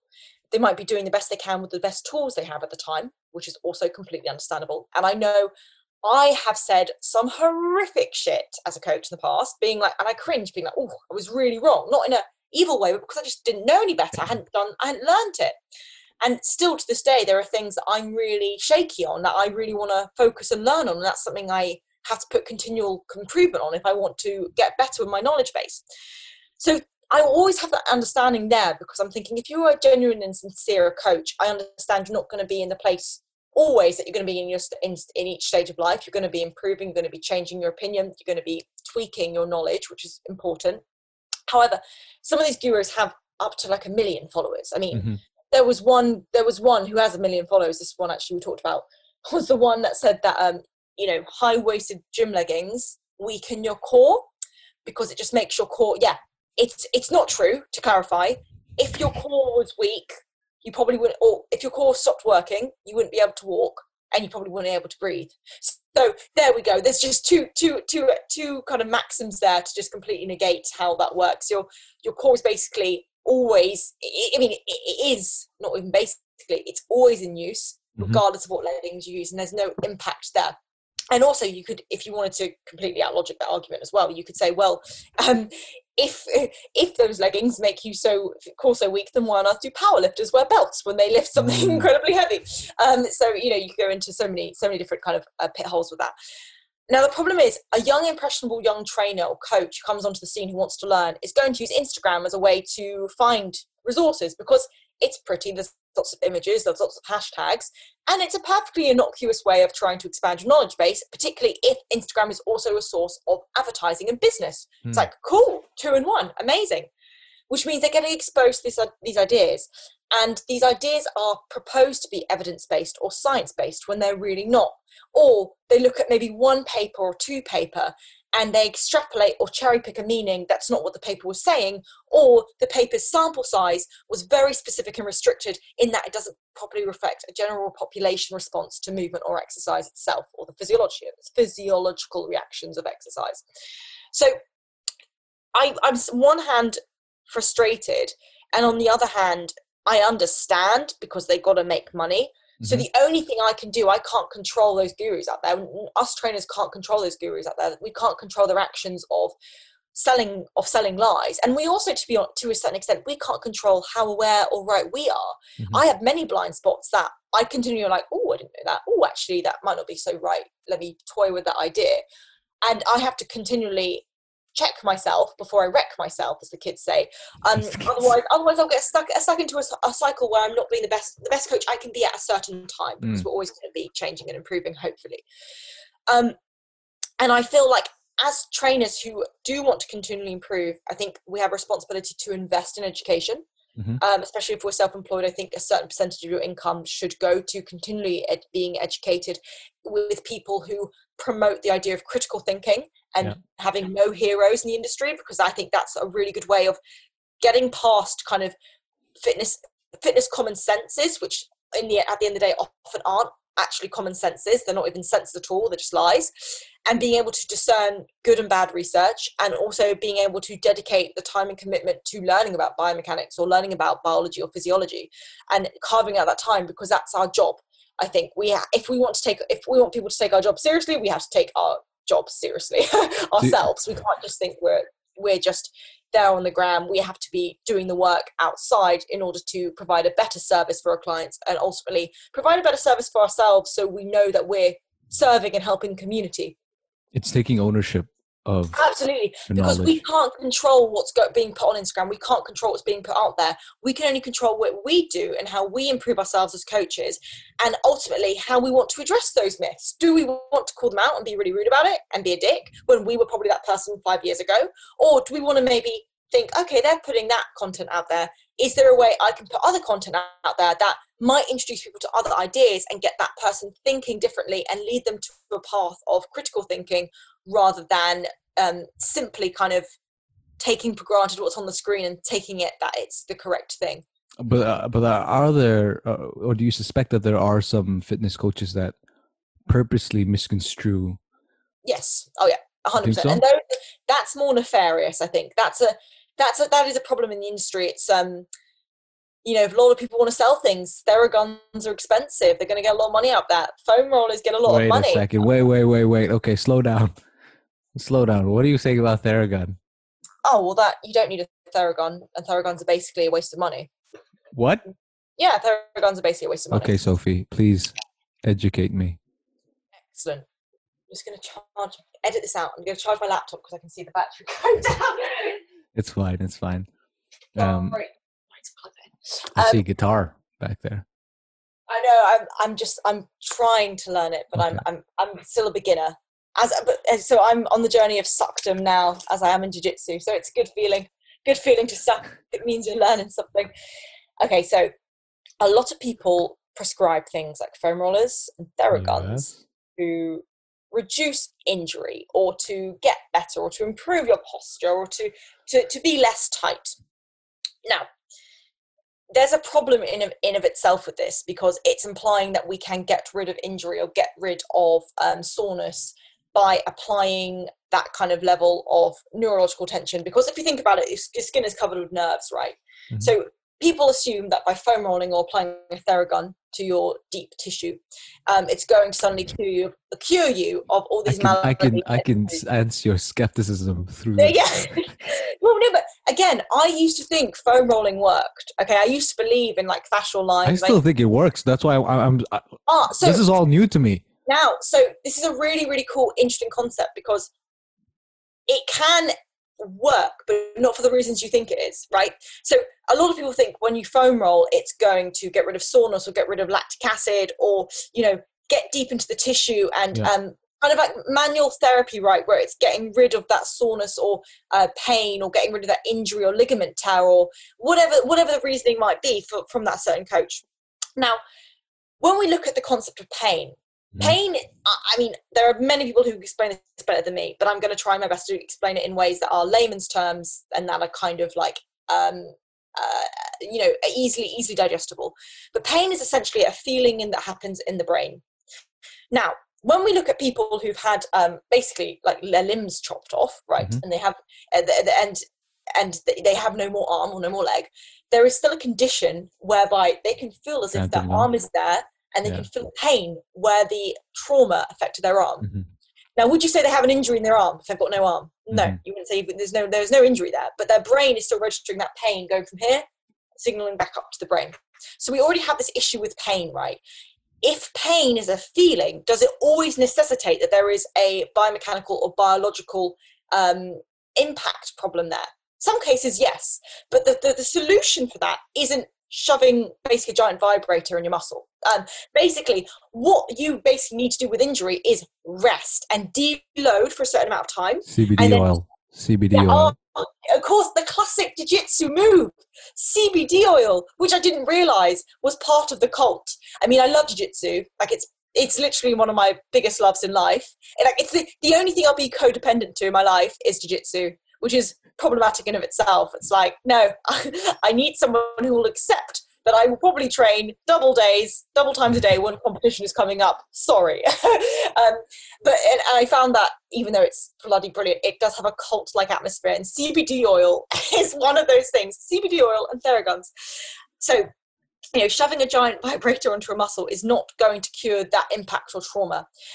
Furthermore, we can't actually reduce risk of injury by doing it, because injury can happen. Literally, I could walk down the stairs and I could suddenly trip up because my foot lands differently. Nothing to do with how my musculoskeletal structure is. It's just having a bit of a bad day. And then I'm like, oh, ow, actually I've got like a ligament tear. Or I could sleep really funny. Nothing to do with lifting or training or how my back or posture is. And suddenly I can't move my neck from side to side, which happens. Just sleep a bit funny and your body is a bit like, oh, actually just not happy today. We can't predict injury. There's too many variables that go into this.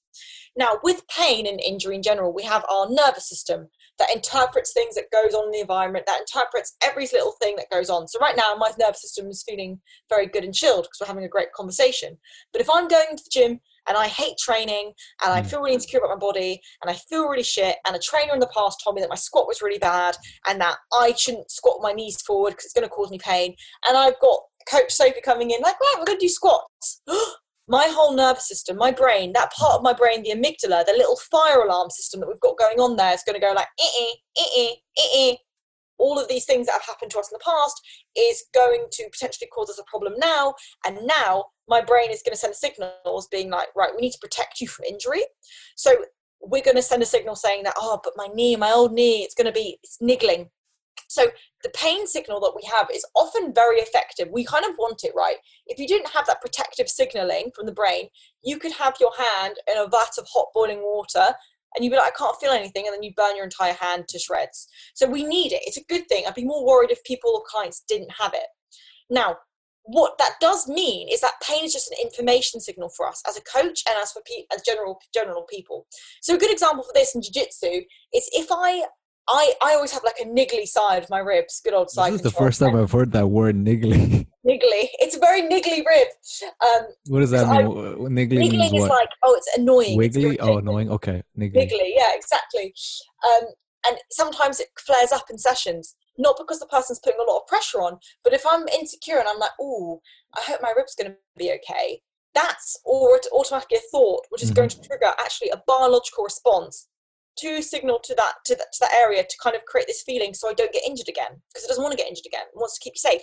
It's very similar actually to how we look at anxiety, how sometimes a thought or a chain of negative automatic thoughts will actually induce a biological and physiological reaction. You get the slightly shallow breaths, you get the tight chest, because your brain or your body is ready to go into that fight or flight and react accordingly to whatever threat is being perceived. Now, that's not to say sometimes you don't get an injury, like a physical injury, but there is no evidence, there's no peer-reviewed evidence to suggest that a Theragun or a foam roller helps your injury or helps get it better, which is really annoying and sucky. The only thing that helps it is rest. Yeah.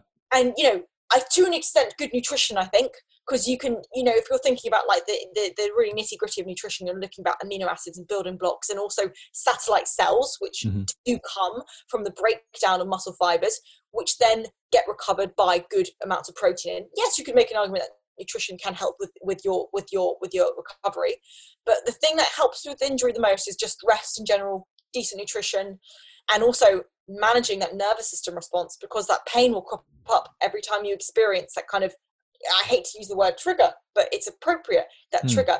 And the thing is, with manual therapy, it's not that it doesn't have its uses, because, as I said, we've got lots of neurons on the skin, and this is one of the reasons you might think that foam rolling works. Now, imagine if you just get a nice ball over all those millions of little cells, because those all the signals are going to the brain, you're going to feel like, oh, this feels quite nice. And also what's going on in your brain is like, oh, thank God I'm doing something about this injury. Oh, you know what? I feel better because I feel like I'm more in control. Oh, cool. Like, I know I'm doing something and I'm just not just waiting for it to passively get better or to just not do anything. So you've already relaxed your nervous system by taking control of the situation, by doing something. It's not that the foam roller or the Theragun has magical powers to get into your tissue and suddenly get more satellite cells to repair the injury or the impact. It's that there are other factors contributing to you feeling better, and therefore you feel, oh, the foam roller worked. But it's because that component made you feel better, if that makes sense. The components that led up to the foam roller helped you feel better. So it's one's attitude plays a role. It's almost like a weird law of attraction-y kind of vibe. It's how the nervous system and how the brain and how interprets a situation that goes on. It's a bit like if someone comes in to a session and they say, oh, my posture's really bad and my back's always really weak. And they've always been like this. They've always kind of been like just hunched over. Could be that they've had a really stressful day. Could be that they're just a bit sad. And you're like, oh, just when you deadlift, can you stand up for me? And suddenly they go from, I've got a really bad back, to standing really tall. And that's all you've done. You've just changed someone's position by giving them a cue. It's a bit like, when you are foam running or getting a Theragun in, that's kind of the cue. You're just changing the dynamic. You're just being like, oh, I'm doing something about this. I feel like I'm getting into the injury and getting into that knot or whatever that is. But so are you saying that it's not helpful at all besides the fact that there's you've taken the action, and the action is probably what causes the most. And again, because if we think about how the nerves and the skin work, and it's like it's a neurological response. It's a bit like when you get a massage. It feels really great. Nice. Because you've got human contact, you've got someone taking care of you, you've got that kind of social element. It'd be different if it was a robot. Yeah, it might be. But even then, if you went and got something done by AI, you're spending money on something which has got so much machinery circuitry to understand the human body. So you're like, this thing knows what it's doing. It's been literally programmed to make me feel better. So you could even argue, even if you don't have the same human connection with the robot, you could even make the argument that the AI robot is probably more competent at its job. So you feel even more secure in that situation. And you feel like, again, you are doing something about the situation. You're feeling like, I'm feeling quite tense. I'm feeling quite stiff and stressed. I'm going to go get a massage. Automatically, that one motion of action can help. Now, that's not to say that I think things like manual therapy or foam rolling or Theraguns don't necessarily have a place. I think they do. I just don't think they have a place in injury prevention or injury curing. Okay. I feel like they have a role. And I have clients who do like a good massage and a foam roll. And what I tell them is, I just don't want you spending money on things that make you think will help cure an injury. If you want to get them because they make you feel good and you are aware that it's not going to be the miracle cure for you to move better or do anything like that, that's fine. But I have to tell people, like, it's not going to help you move better. Movement will. It's not going to help you get rid of an injury. Rest will. But if you like it and it's part of your routine and you feel better for it, go for it. Because again, there is an element there of something that isn't necessarily tangible or biomedical. And of course, you do have the biomedical aspect of you literally touching and caressing your skin, which just feels nice for the human brain to understand. So of course, it's going to feel better. It's going to feel more relaxed and more taken care of, which in turn will reduce your pain because you're relaxing the nervous system, you're getting it into a place where it feels safe.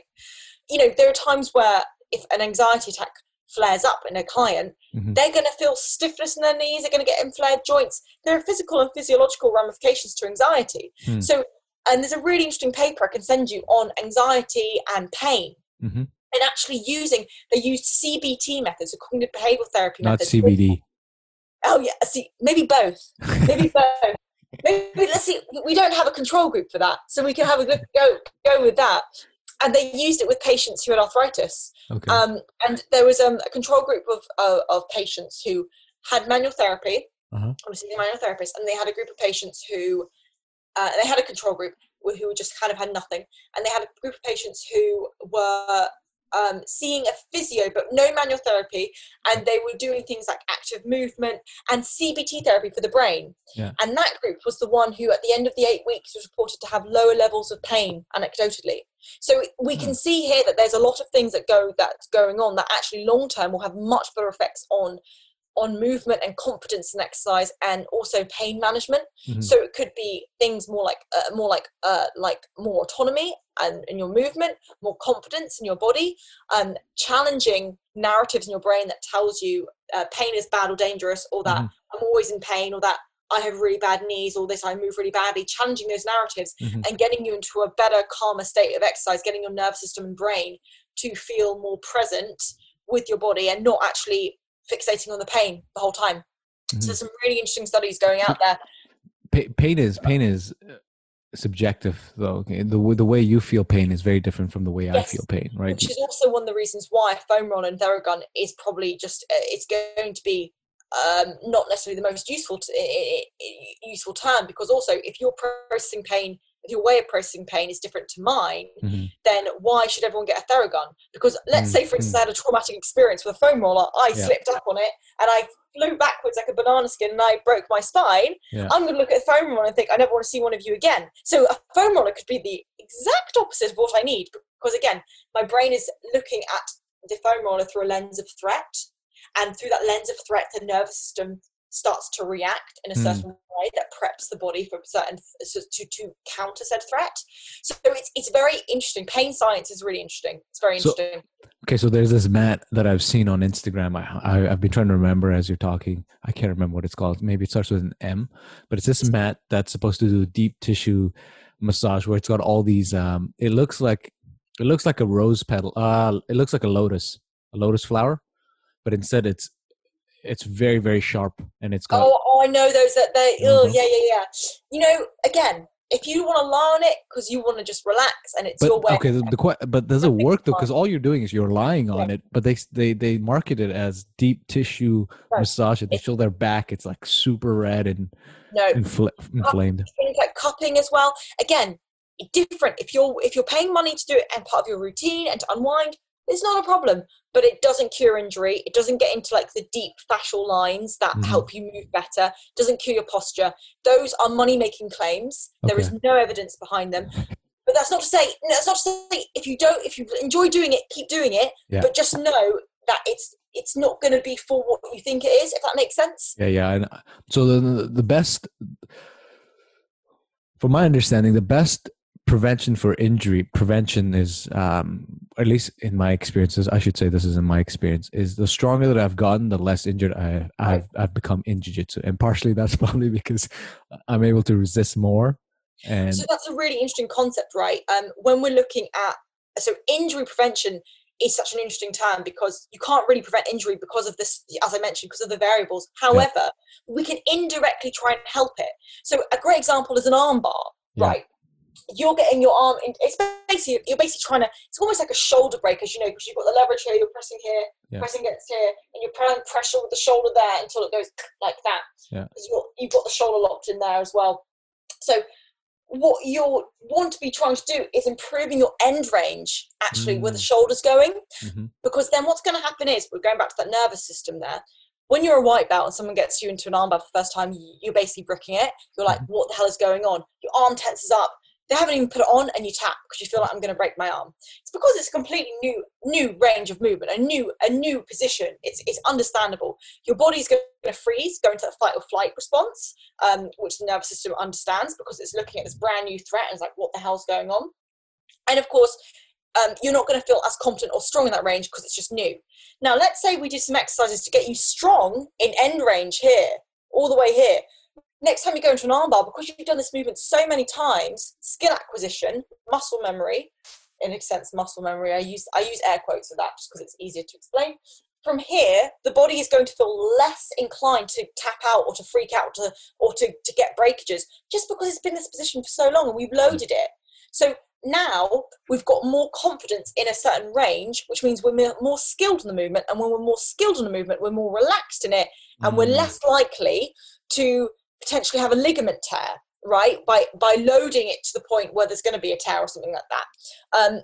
Again, it's hard to control those variables. It's very difficult to do, but you can at least mitigate some kind of risk. And strength is a skill. I mean, strength can be defined in so many terms. So we're being kind of general here, but let's say you want to get stronger by lifting heavier weights, and we're taking jiu-jitsu out of it. That's a skill. You practice it over time. You lift heavier, you increase your range, your reps. You might adjust your tempo to have a constant weight and just get stronger over time. Anyway, let's say you do get stronger. That is a skill in itself. And jiu-jitsu, as we know, requires you to work against resistance and force. So even though we're not practicing jiu-jitsu, we might be lifting more weights. So we're not necessarily getting skillful in jiu-jitsu because we're not practicing the same Toreando passes. We're not practicing the same omoplata moves. We're not getting skillful in the movement sets itself, but we might be getting skillful against the notion of working against resistance, which is what is involved in jiu-jitsu. So by getting more skillful at working against resistance, when it comes to weird positions and getting pretzeled, our bodies feel more relaxed because it's like, okay, I feel stronger here. There's a force against me. Because I've been lifting, I'm used to having something pressing against me. So I can at least act in a way that's calmer. So your nervous system feels a bit calmer. And as a result, you're less likely to get in a situation where you might be injured. For someone who wants to do just, let's say, strength, not even strength training. Let's say someone who wants to eliminate as many variables as possible in terms of getting injured. So let's say someone's very prone to. Obviously, I know you can't give specific advice. Yeah, of course. But let's say someone's very prone to ankle injuries or knee injuries. Yeah.